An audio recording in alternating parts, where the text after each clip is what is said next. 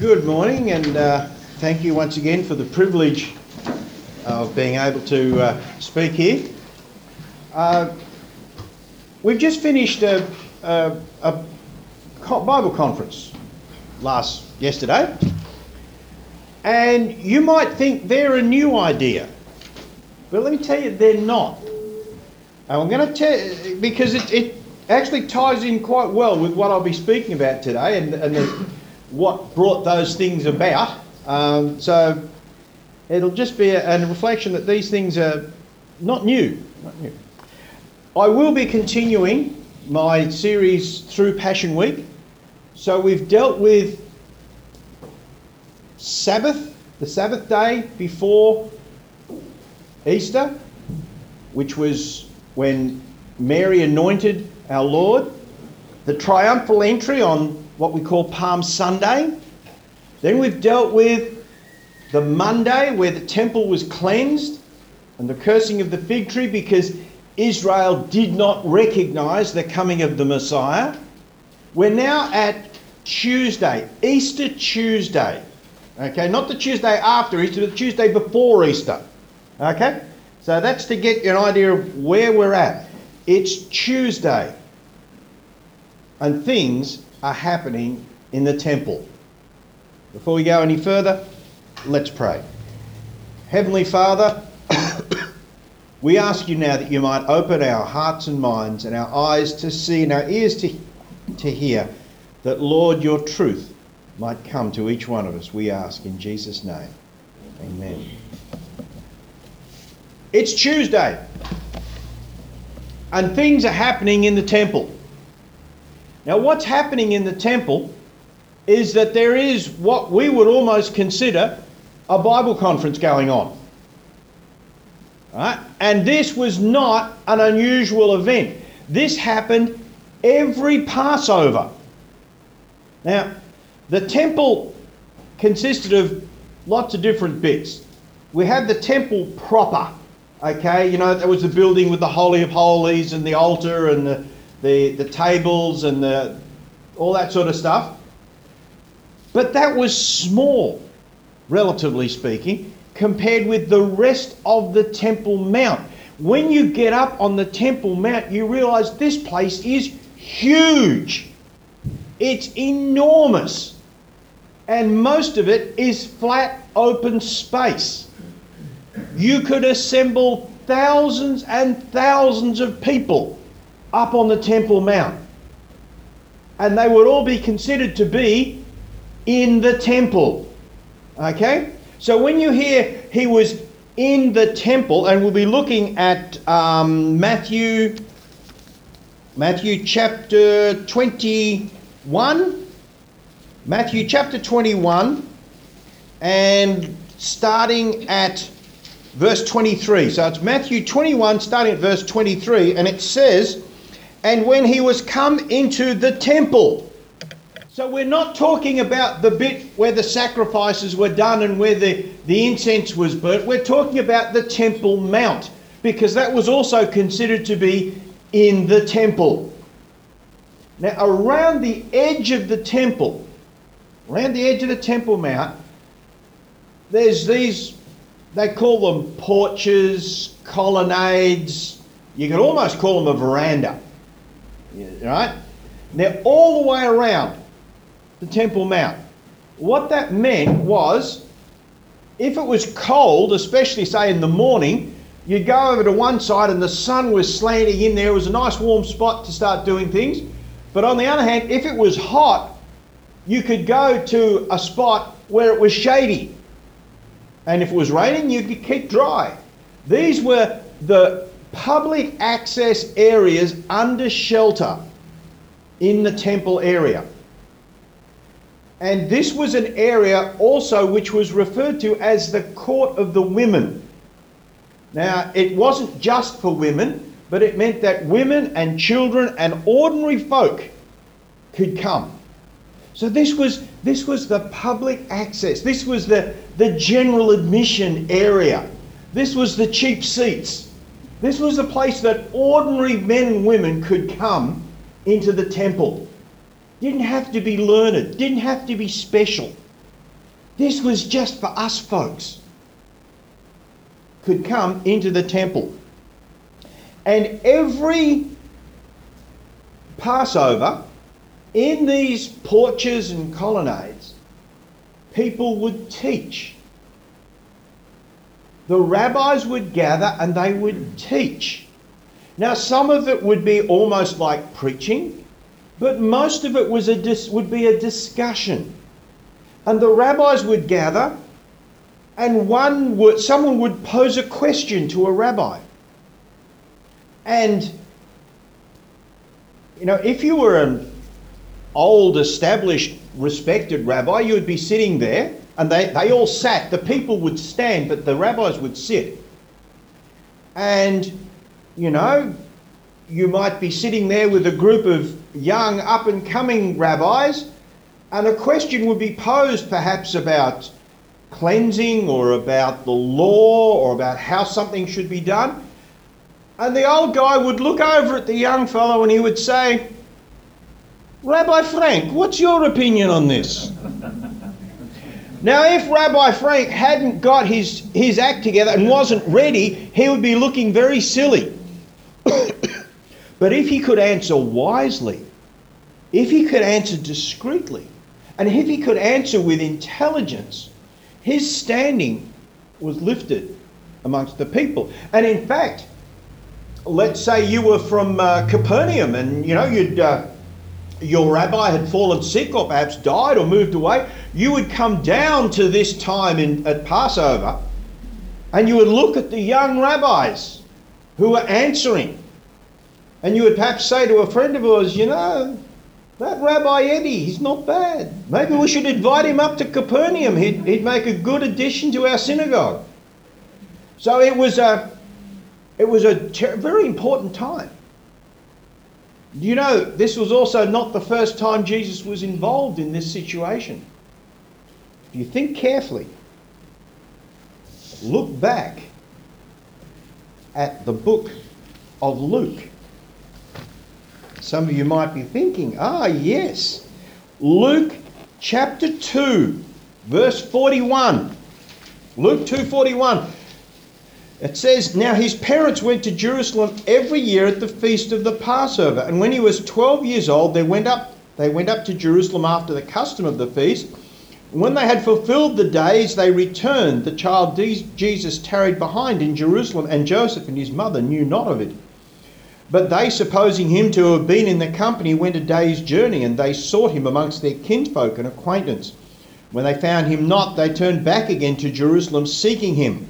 And it came to pass after 3 days that they found him in the temple, sitting in the midst of the doctors, both hearing them and asking them questions. And all that heard him were astonished at his understanding and his answers." Now, what had happened in this situation was that the family had gone up to Jerusalem for Passover, and they had just done the bare minimum. All right? Now, the Passover week and the time surrounding Passover was much bigger than the bare number of days allotted in the law of Moses. But they had kept the law, doing the minimum time necessary, and then it headed off. But the teaching and the instruction continued day after day in the temple. And there was Jesus in the same place as we find him today, teaching and listening in the temple. And of course, we can tell that this must have occurred in the court of the women because he was 12. He would not have been allowed access to the court of the men until he was 13.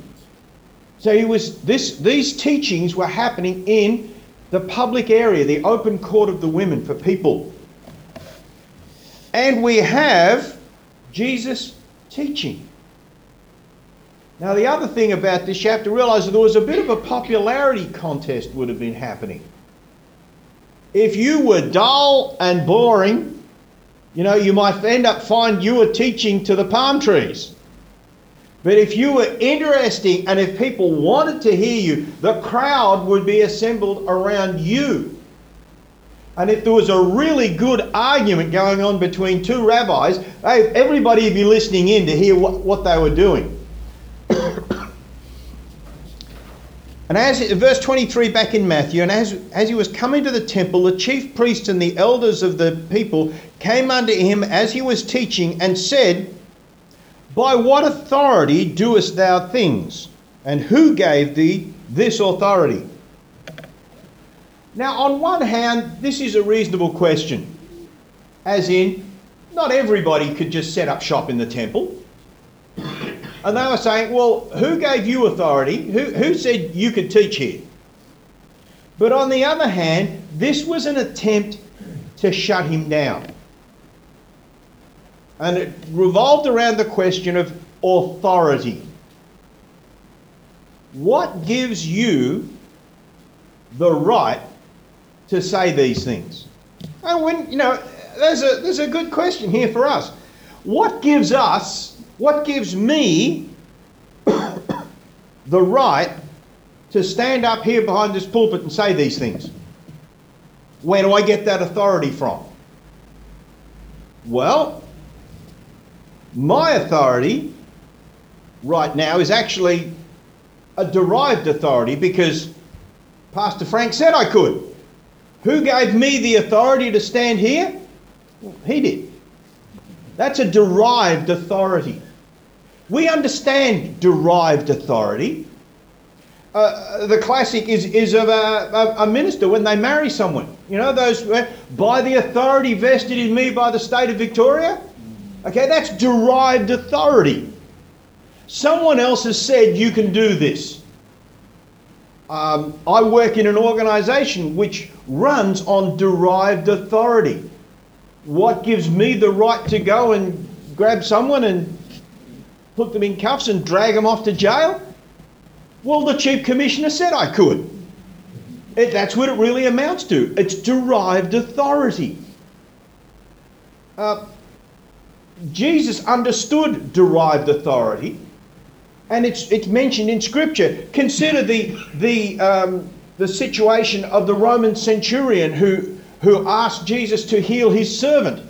For he says to him in Luke chapter 7 verse 8, I also am a man under authority. You know, what's the authority of the Roman centurion?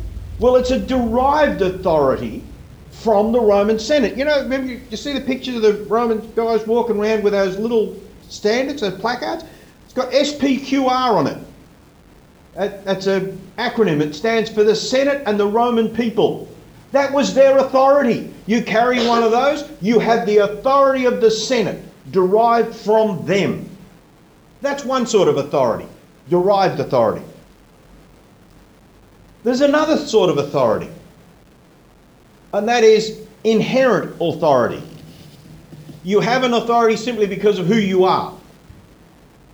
Now, a lot of you know about this, but you haven't thought of it in that sort of sense.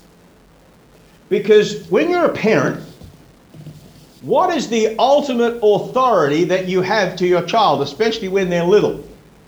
They go, I don't want it. Why should I have to go to bed?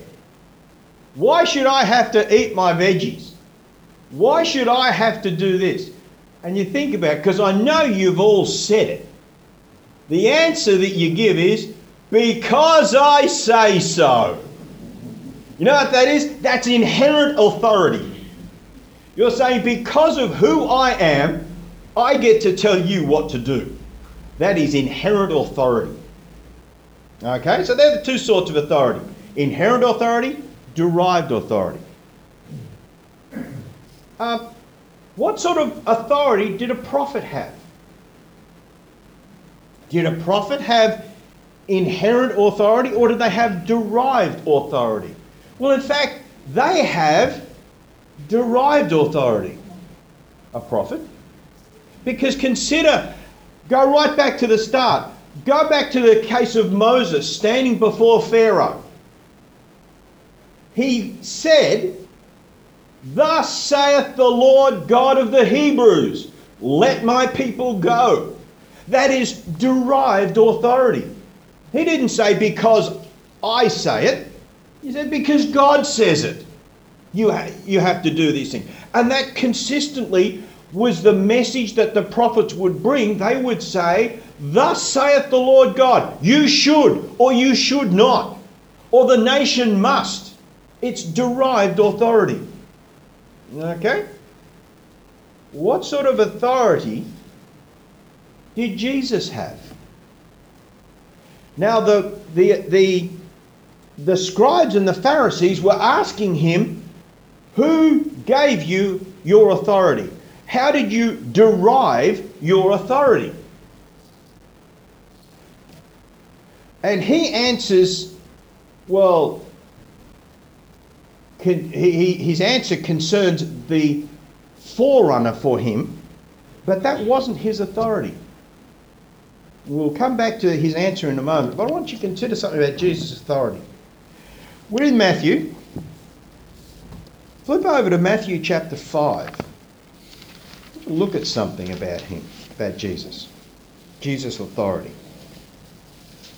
Matthew chapter 5. We'll start. I'm going to start at verse 22, but I'm going to jump down to some other verses. Verse 21 says, "Ye have heard." But verse 22 starts, "But I say unto you." Verse 27, "Ye have heard." Verse 28, "But I say unto you." Verse 31, "It hath been said." Verse 33, "Ye have heard." Verse 32, "But I say unto you." Verse 34, "But I say unto you." Verse 38, "Ye have heard it was said." But verse 39, "But I say unto you." Verse 43, "But ye have heard it said." And verse 44, "But I say unto you." You know something? That is not derived authority. That is inherent authority. He's saying, Jesus comes up to the people and he says, "This is what's been taught previously, but I say." Now that's an inherent authority. That is authority because of who he was. He said these things.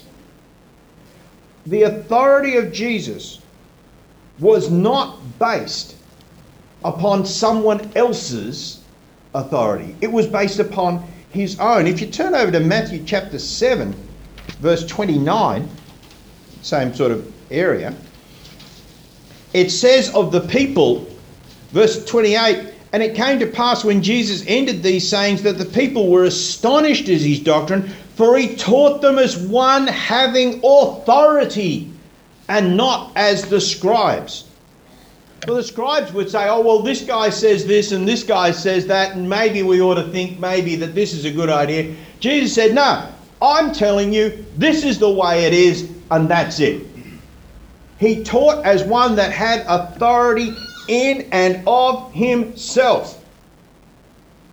When you ask, what authority does Jesus have to say the things he does? He has the authority to control the wind. He has the power to still storms. He has the authority to forgive sins and the power to raise the dead. What more authority do you want?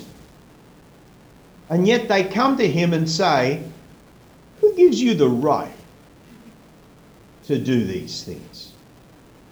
Well, so he decides, okay, you want to know by what authority I do these things?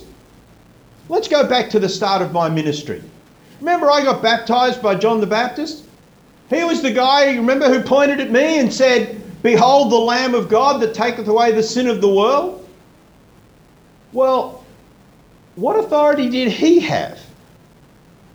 So in verse 24 we find Jesus answered and said unto them, "I also will ask you one thing, which if you will tell me, I in likewise will tell you by what authority I do these things. The baptism of John, whence was it? From heaven or from men?" Simple question. John the Baptist, where did his authority come from? From heaven or from men? They got caught well and truly with this one. You know, if you're going to start arguing about where did people get their authority from? Well, the question he's really asking them is, Can you recognize authority when you see it? There's no point in coming to me and saying, hey, what authority do you have, if you don't have the ability to know authority when you see it? So he says, can you recognize authority? Can you recognize the right to preach and to teach? John the Baptist, did he have authority or did he not? And they said, they reasoned with themselves, saying, if we say to him from heaven, he will say to us, then why didn't you believe him? If we say of men, we fear the people, for all hold John to be a prophet. They were caught. If they say, oh yes, we recognise that John the Baptist was from heaven and therefore he had the authority to anoint the Son of God, then Jesus would have said, well, why didn't you obey his teaching then? If we say, no, John was just a man, then the people are going to have a rock throwing party because everybody knew that John the Baptist was a prophet. You know, he says everybody, all people hold John to be a prophet. You know how far that went? That went right up to the king. The king knew John the Baptist was a prophet, even though he cut his head off. It said that in early part of his reign, Herod heard him gladly. That's a prophet. So they answered Jesus and said, we cannot tell. Now, you know, we talk sometimes about the size of words. We cannot tell. That's, you know, how many? That's what, 4 syllables? 4 syllables? It's a... I had a look at that, how long it is in Greek. It's 4 letters. 4 letters. It's a tiny, tiny little thing. And basically what we've got is these people going, don't know. That's literally what it is. It's don't know. In 2 tiny little words. They're embarrassed. They're scuffling their sandals on the ground and going, don't know. Don't know. And he said, well then, I'm not going to tell you either. If you can't recognise John the Baptist's authority, you won't recognise mine. If you can't recognise the greatest prophet that ever lived, what makes anybody think you're going to recognise me? So he then begins, this was just the opening shots. He then begins to say, I'll give you another question. Now this business of asking and answering questions will be coming all the way through these passages. And it's a standard way of conducting arguments in the ancient world, and we still use it today. I have taught entire classes using what's called the Socratic method, which is basically to ask people questions. Okay? And the whole key to understanding the way it works is there's always 2 questions. Okay? The first question sets you up, and the second question knocks you down. Okay? It's a technique.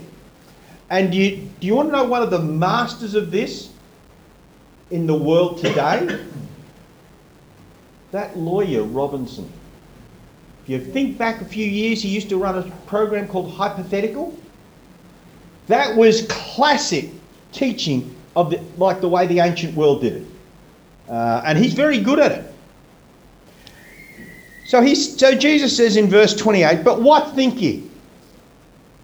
A certain man had 2 sons and came to the first and said, Son, go work today in my vineyard. And he answered and said, I will not. But afterwards he repented and went. And he came to the second and said likewise. And he answered and said, I go, sir, and went not. Now which of the twain did the will of his father? He set them up with this hypothetical. 2 sons, 1 father. Same message is given to both of them. Both of them, he says, go work today in the vineyard. One says, no, not going to go. But afterwards he thinks, Dad's probably right.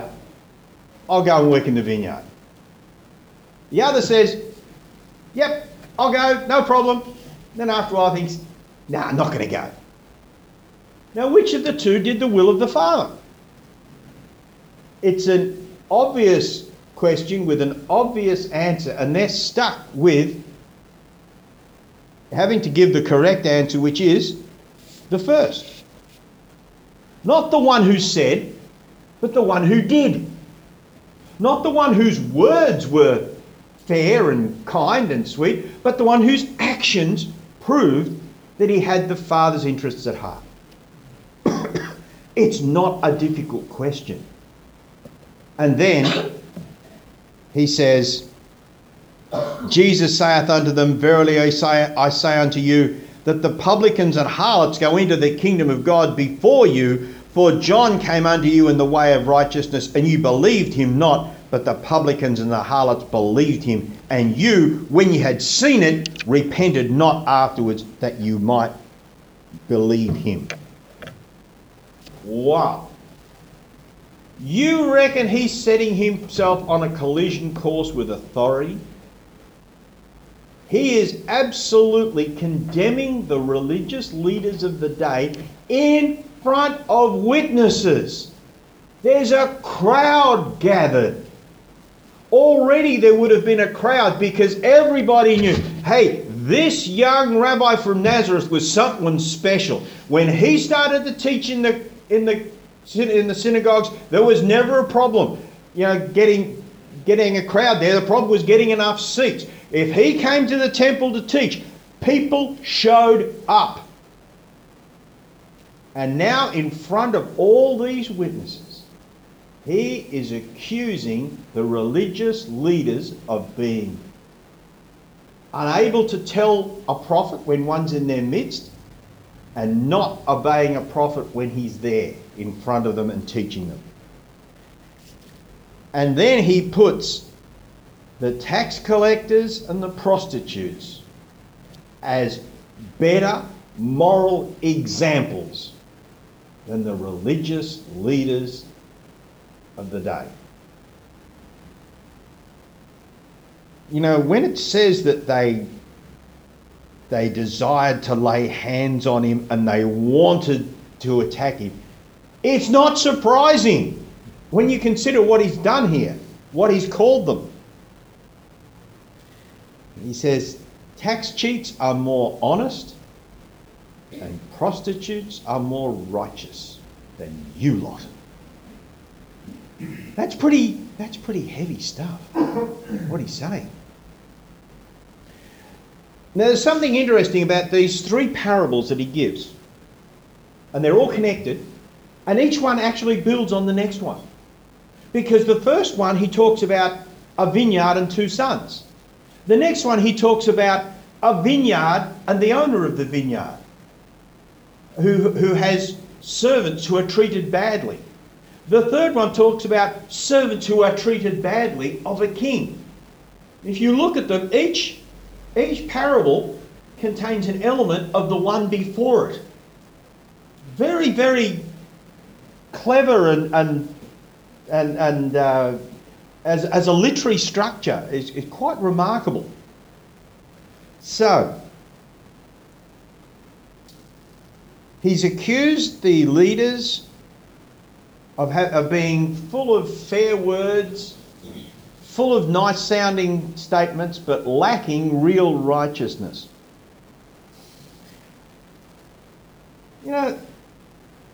It's the recognition of their need that marked the publicans and the harlots as being righteous and going into the kingdom of heaven first.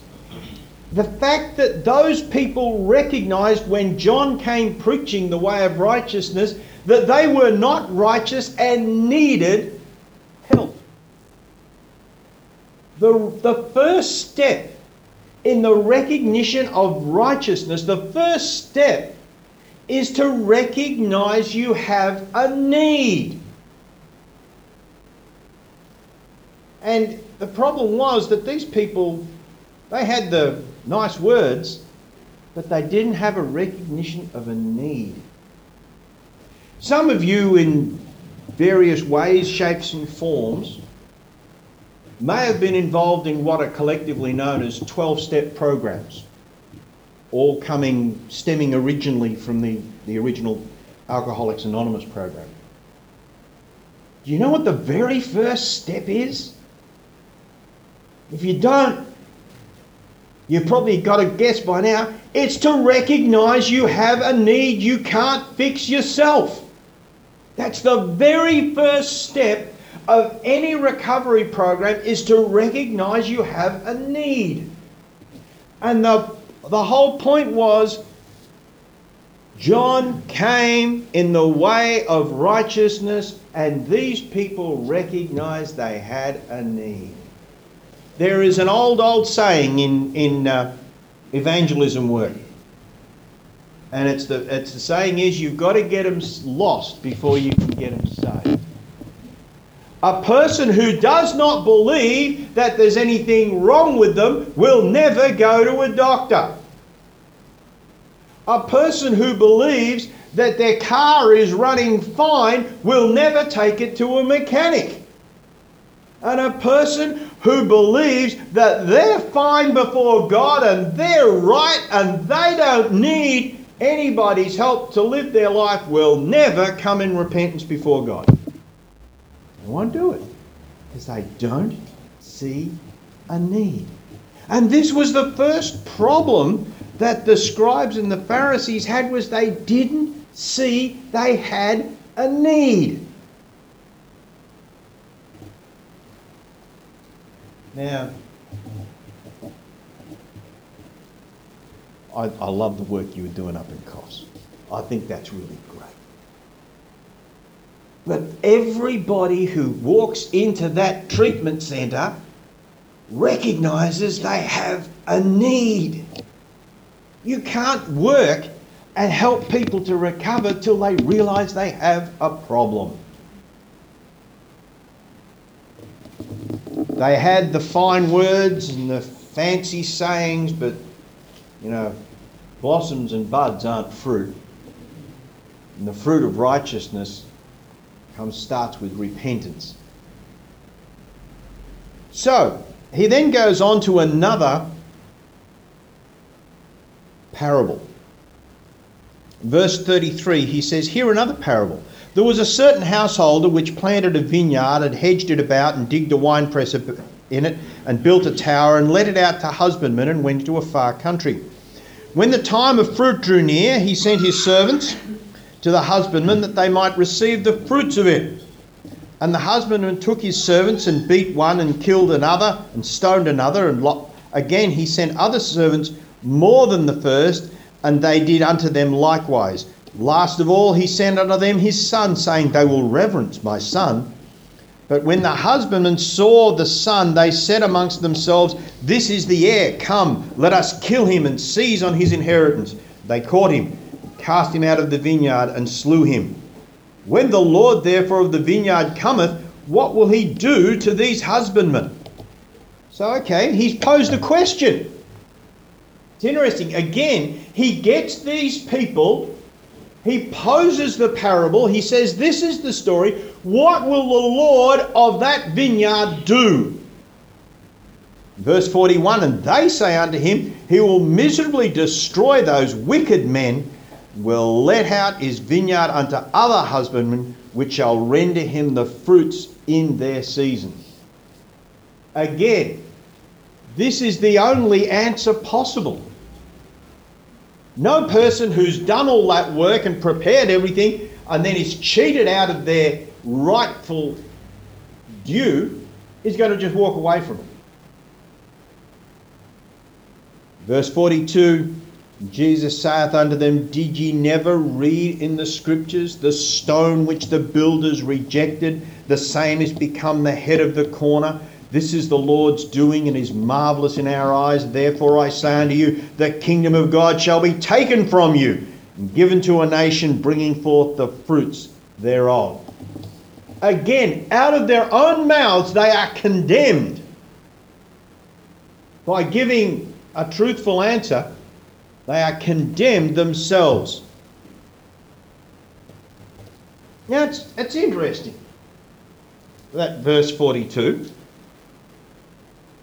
Did ye never read in the Scriptures? Well, of course they would have read it in the Scriptures.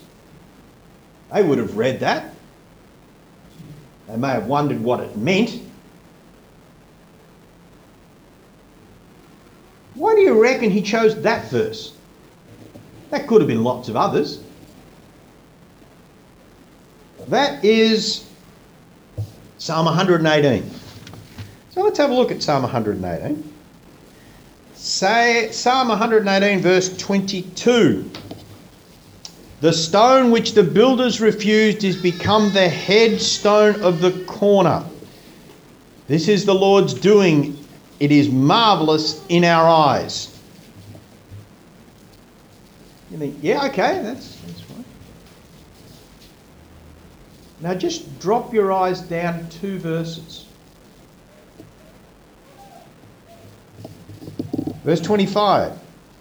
Save now, I beseech thee, O Lord. O Lord, I beseech thee, send now prosperity. Blessed is he that cometh in the name of the Lord. That sound familiar? Do you know what save now, I beseech thee, O Lord, is in Hebrew? Hosanna. Yeah. This was the verse that the children were calling out in the temple 2 days earlier. Hosanna in the highest, blessed is he that cometh in the name of the Lord. Oh yeah, there was a reason why he chose this verse. Because this was the passage that the children had been calling out as he came into the temple. And he's saying, remember what the kids were saying a couple of days ago? This is happening right now. Right now. The children have a better grip of the Scriptures than the teachers of Israel. The kids calling out as I came in understood their Scriptures better than you do. Have ye never read? Hasn't it ever come up before that the stone which the builders rejected? Now there's a story about this.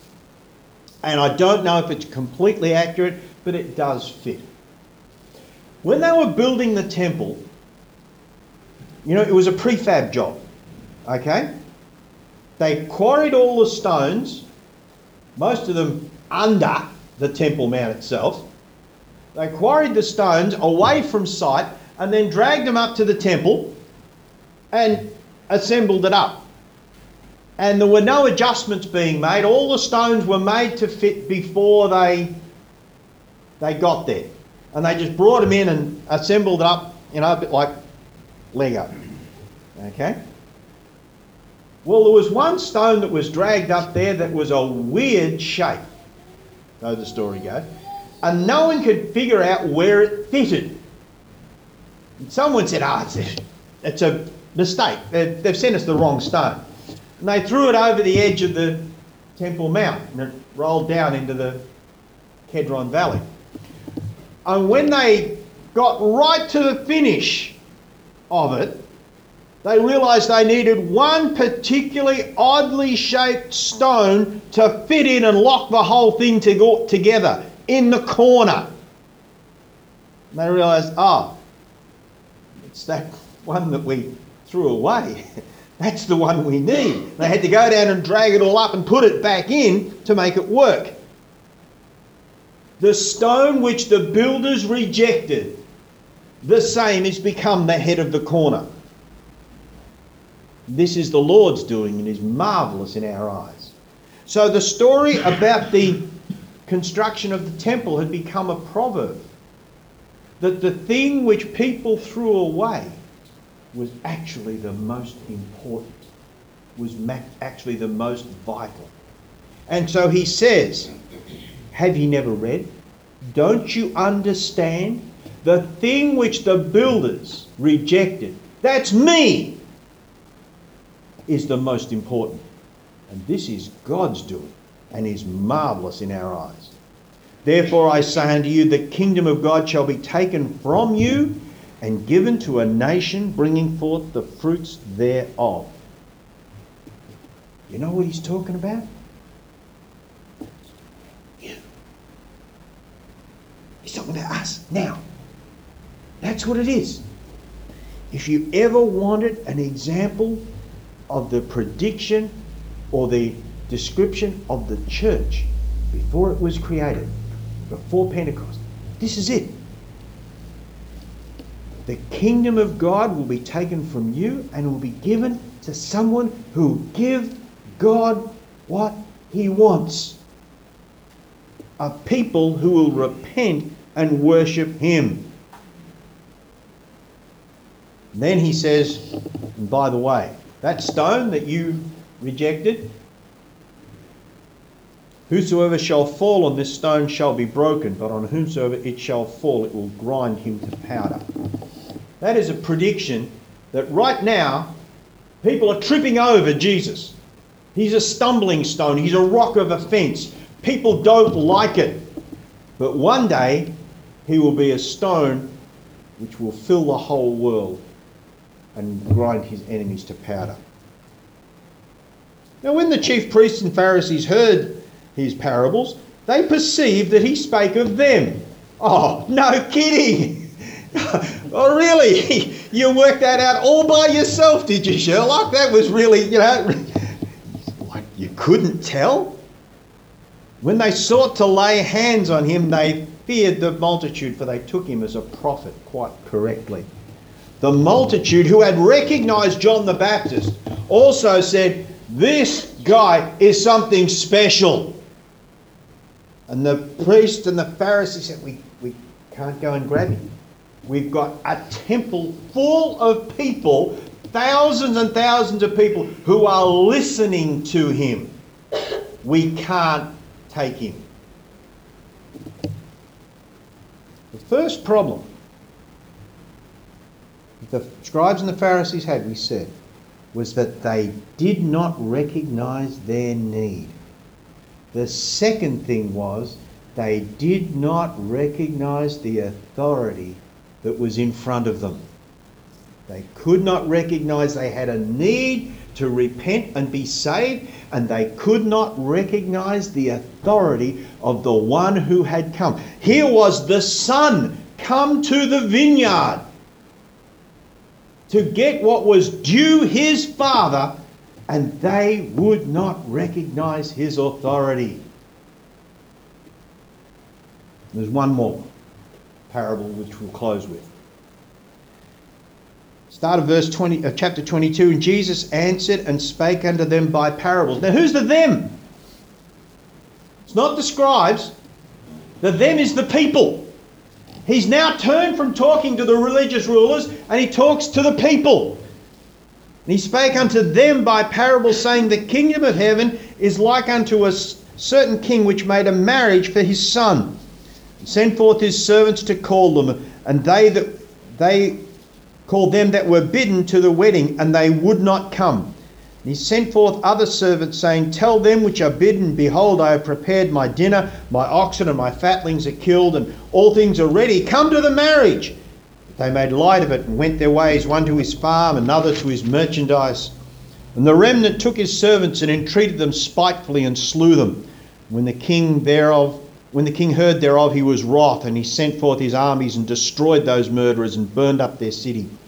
Then he said to his servants, the wedding is ready, but they which were bidden were not worthy. Go ye therefore into the highways, and as many as ye shall find, bid them to the marriage. So the servants went out into the highways, and gathered together as many as they found, both bad and good. And the wedding was furnished with guests. When the king came in to see the guests, he saw there a man which had not on a wedding garment. And he said unto him, friend, how comest thou hither not having a wedding garment? And he was speechless. And the king said unto the servants, bind him hand and foot, and take him away, and cast him into outer darkness, for there shall be weeping and gnashing of teeth, for many are called, but few are chosen. He's speaking now to the people. Stop talking to the scribes and the Pharisees. He said, you don't think you need me? You won't listen to me because you won't won't respect my authority. Now I'll talk to the people who will. And he says to them, there's a king who making a marriage for his son. And he sends forth the message saying everything is ready. The oxen are dead, sitting on the spit, whole roast ox on a spit. Now you've got to love a wedding. You've got to love a barbecue when they say, and the main course is whole roast ox on a spit. The oxen are killed, the fatlings are cooking, everything's ready. Come. And they say, no, not interested. I've got better things to do. Can you think of anything better to do than go to a wedding reception? Really, I have trouble thinking of anything better that I'd like to do than go to a wedding. I reckon they're great. They're wonderful. I remember I went to a friend of mine's wedding. He was a Greek lad. There was like 450 of his closest friends there at the wedding. Now, I've actually yet to be invited to an Italian wedding. I'm still waiting for one of those. But let me tell you, when you go to a Greek wedding, they know how to party. It was just amazing. And I'm thinking, yeah, that's what we're talking about here. We're talking about a serious wedding party that's happening. And not only did they not respond to the invitation, they killed the messenger who told them. These people, ungrateful, spiteful. And Jesus says to the people, what sort of a reaction is that? So after he deals with these people, he sends forth messengers and said, invite everybody. Everybody. Anybody. I want this wedding full. I don't care who they are. Invite them in. It's interesting that when Luke tells this parable, he says, go out in the highways and byways and compel them to come in. It's the picture of servants going out and grabbing someone and saying, you're doing anything right now? Well, no. Well, come here. Dragging them in and pushing them into the feast. And the wedding was furnished with guests. The first problem with the scribes and the Pharisees was they would not realise they had a need.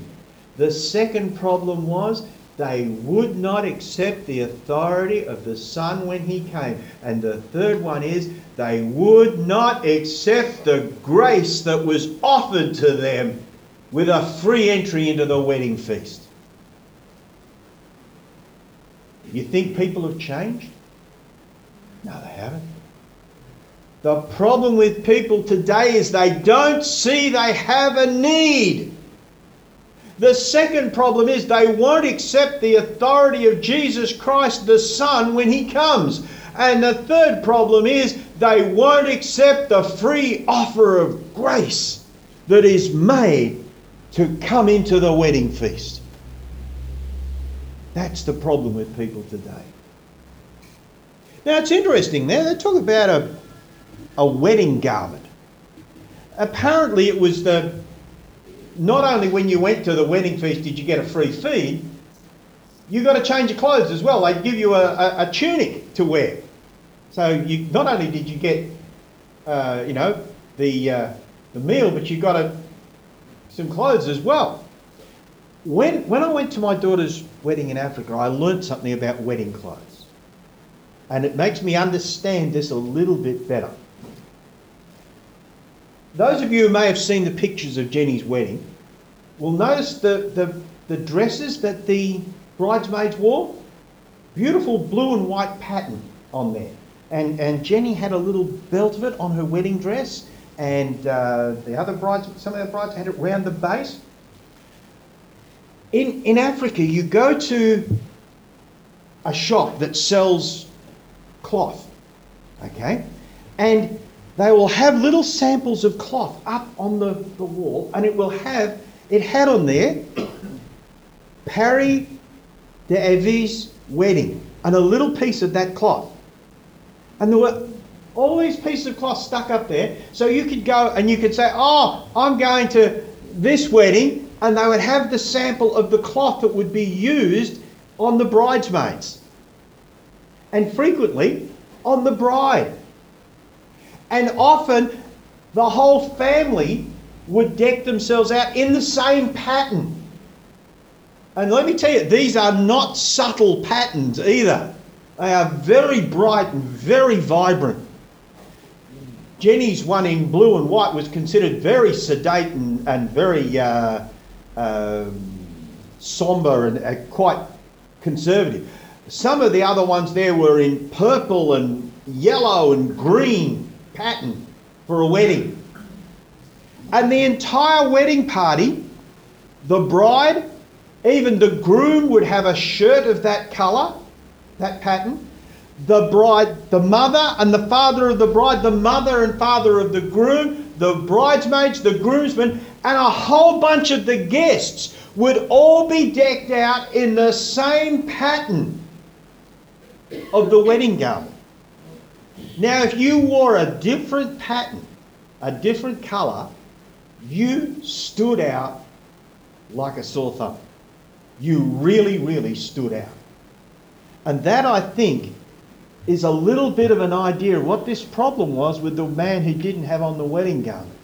It wasn't a subtle thing that was being said here. This guy really stood out, that he wasn't wearing the right stuff, the right pattern. Now, why was he tossed out? Wasn't the invitation open to everybody? If the invitation is, come, for all is prepared, why was he given the boot? Because you had to go in the right way. The invitation is open to all, but only through the front door. This guy, up over the back fence, snuck in. And the king, who was running the wedding feast, said, no. The invitation is open to all, but you go through the front door and you register, so to speak. You don't just wander in. There are those who think they'll be able to get over the back wall into heaven. It's not going to happen. If you don't have on the right wedding garment. I can tell you what the right wedding garment is. It's fine linen, white and clean, which is the righteousness of the saints, given to them who have accepted and had their faith in Christ. They have the right garment on. They have the right clothing on. They are accepted into the wedding. They've come in through the front door. They've registered. They've signed the book at the front. And they are part of the wedding feast. For those who think, oh, I can just slip in, you know, sort of like, I'll walk in between the two big guys and no one will notice me. The king says, friend, buddy, mate, what are you doing here? Why are you here? Go away. You're not part of this gathering. And the servants throw him out. What was the problem?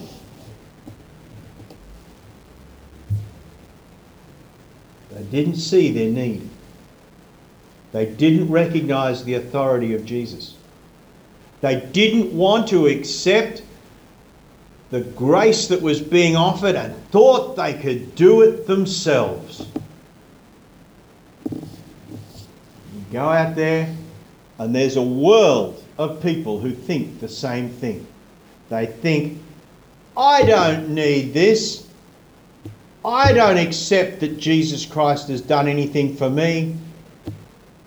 I'm not going to take God's offer, and if I do need to get into heaven, I'll sneak in the back way. And he says, many are called, but few are chosen. Many are called to the wedding. Many are called by the servants coming into the highways and byways and saying, come on in. But few are chosen to wear the wedding garment, to be brought to come in.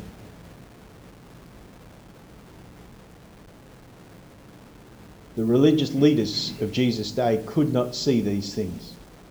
They were the blind leading the blind. They were people who had studied all their lives in the scripture and yet understood nothing. They had learnt of the details of the law but had misunderstood righteousness and justice and mercy.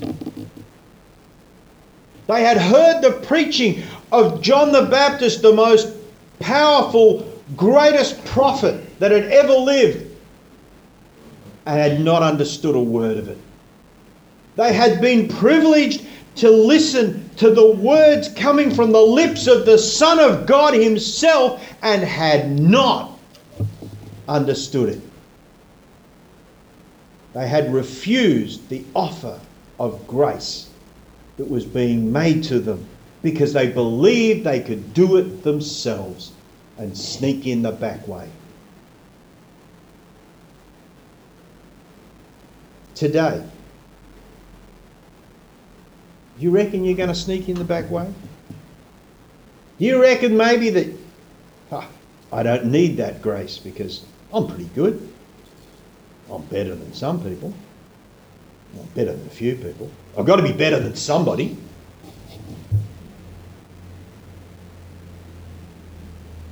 The message that Jesus gives rings down through the ages to today.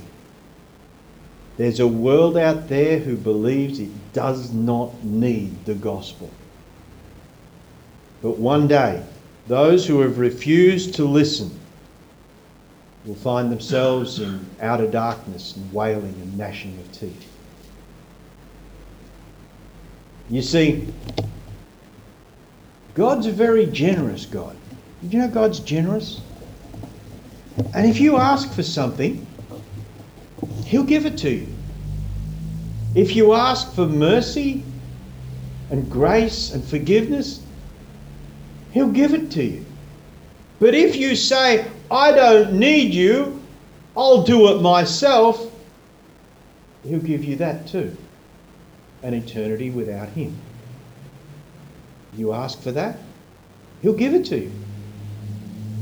In a place that's dark and friendless and lonely and miserable, because you'll be there by yourself.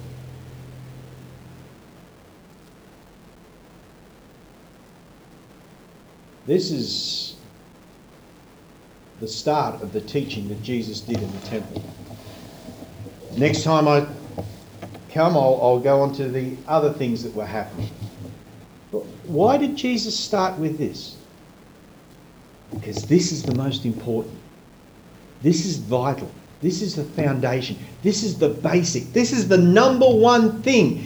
If the people who came to listen to Him in the temple understood nothing else of what He taught, all the great prophecies He would give and all the wonderful teachings He would give and how He would explain things about what was going to happen in the future, if they understood none of that, they needed to understand this, that there's a need, a desperate need, that there is grace available to those who will reach out for it, and that there is no other way than the way that is offered by Jesus Christ.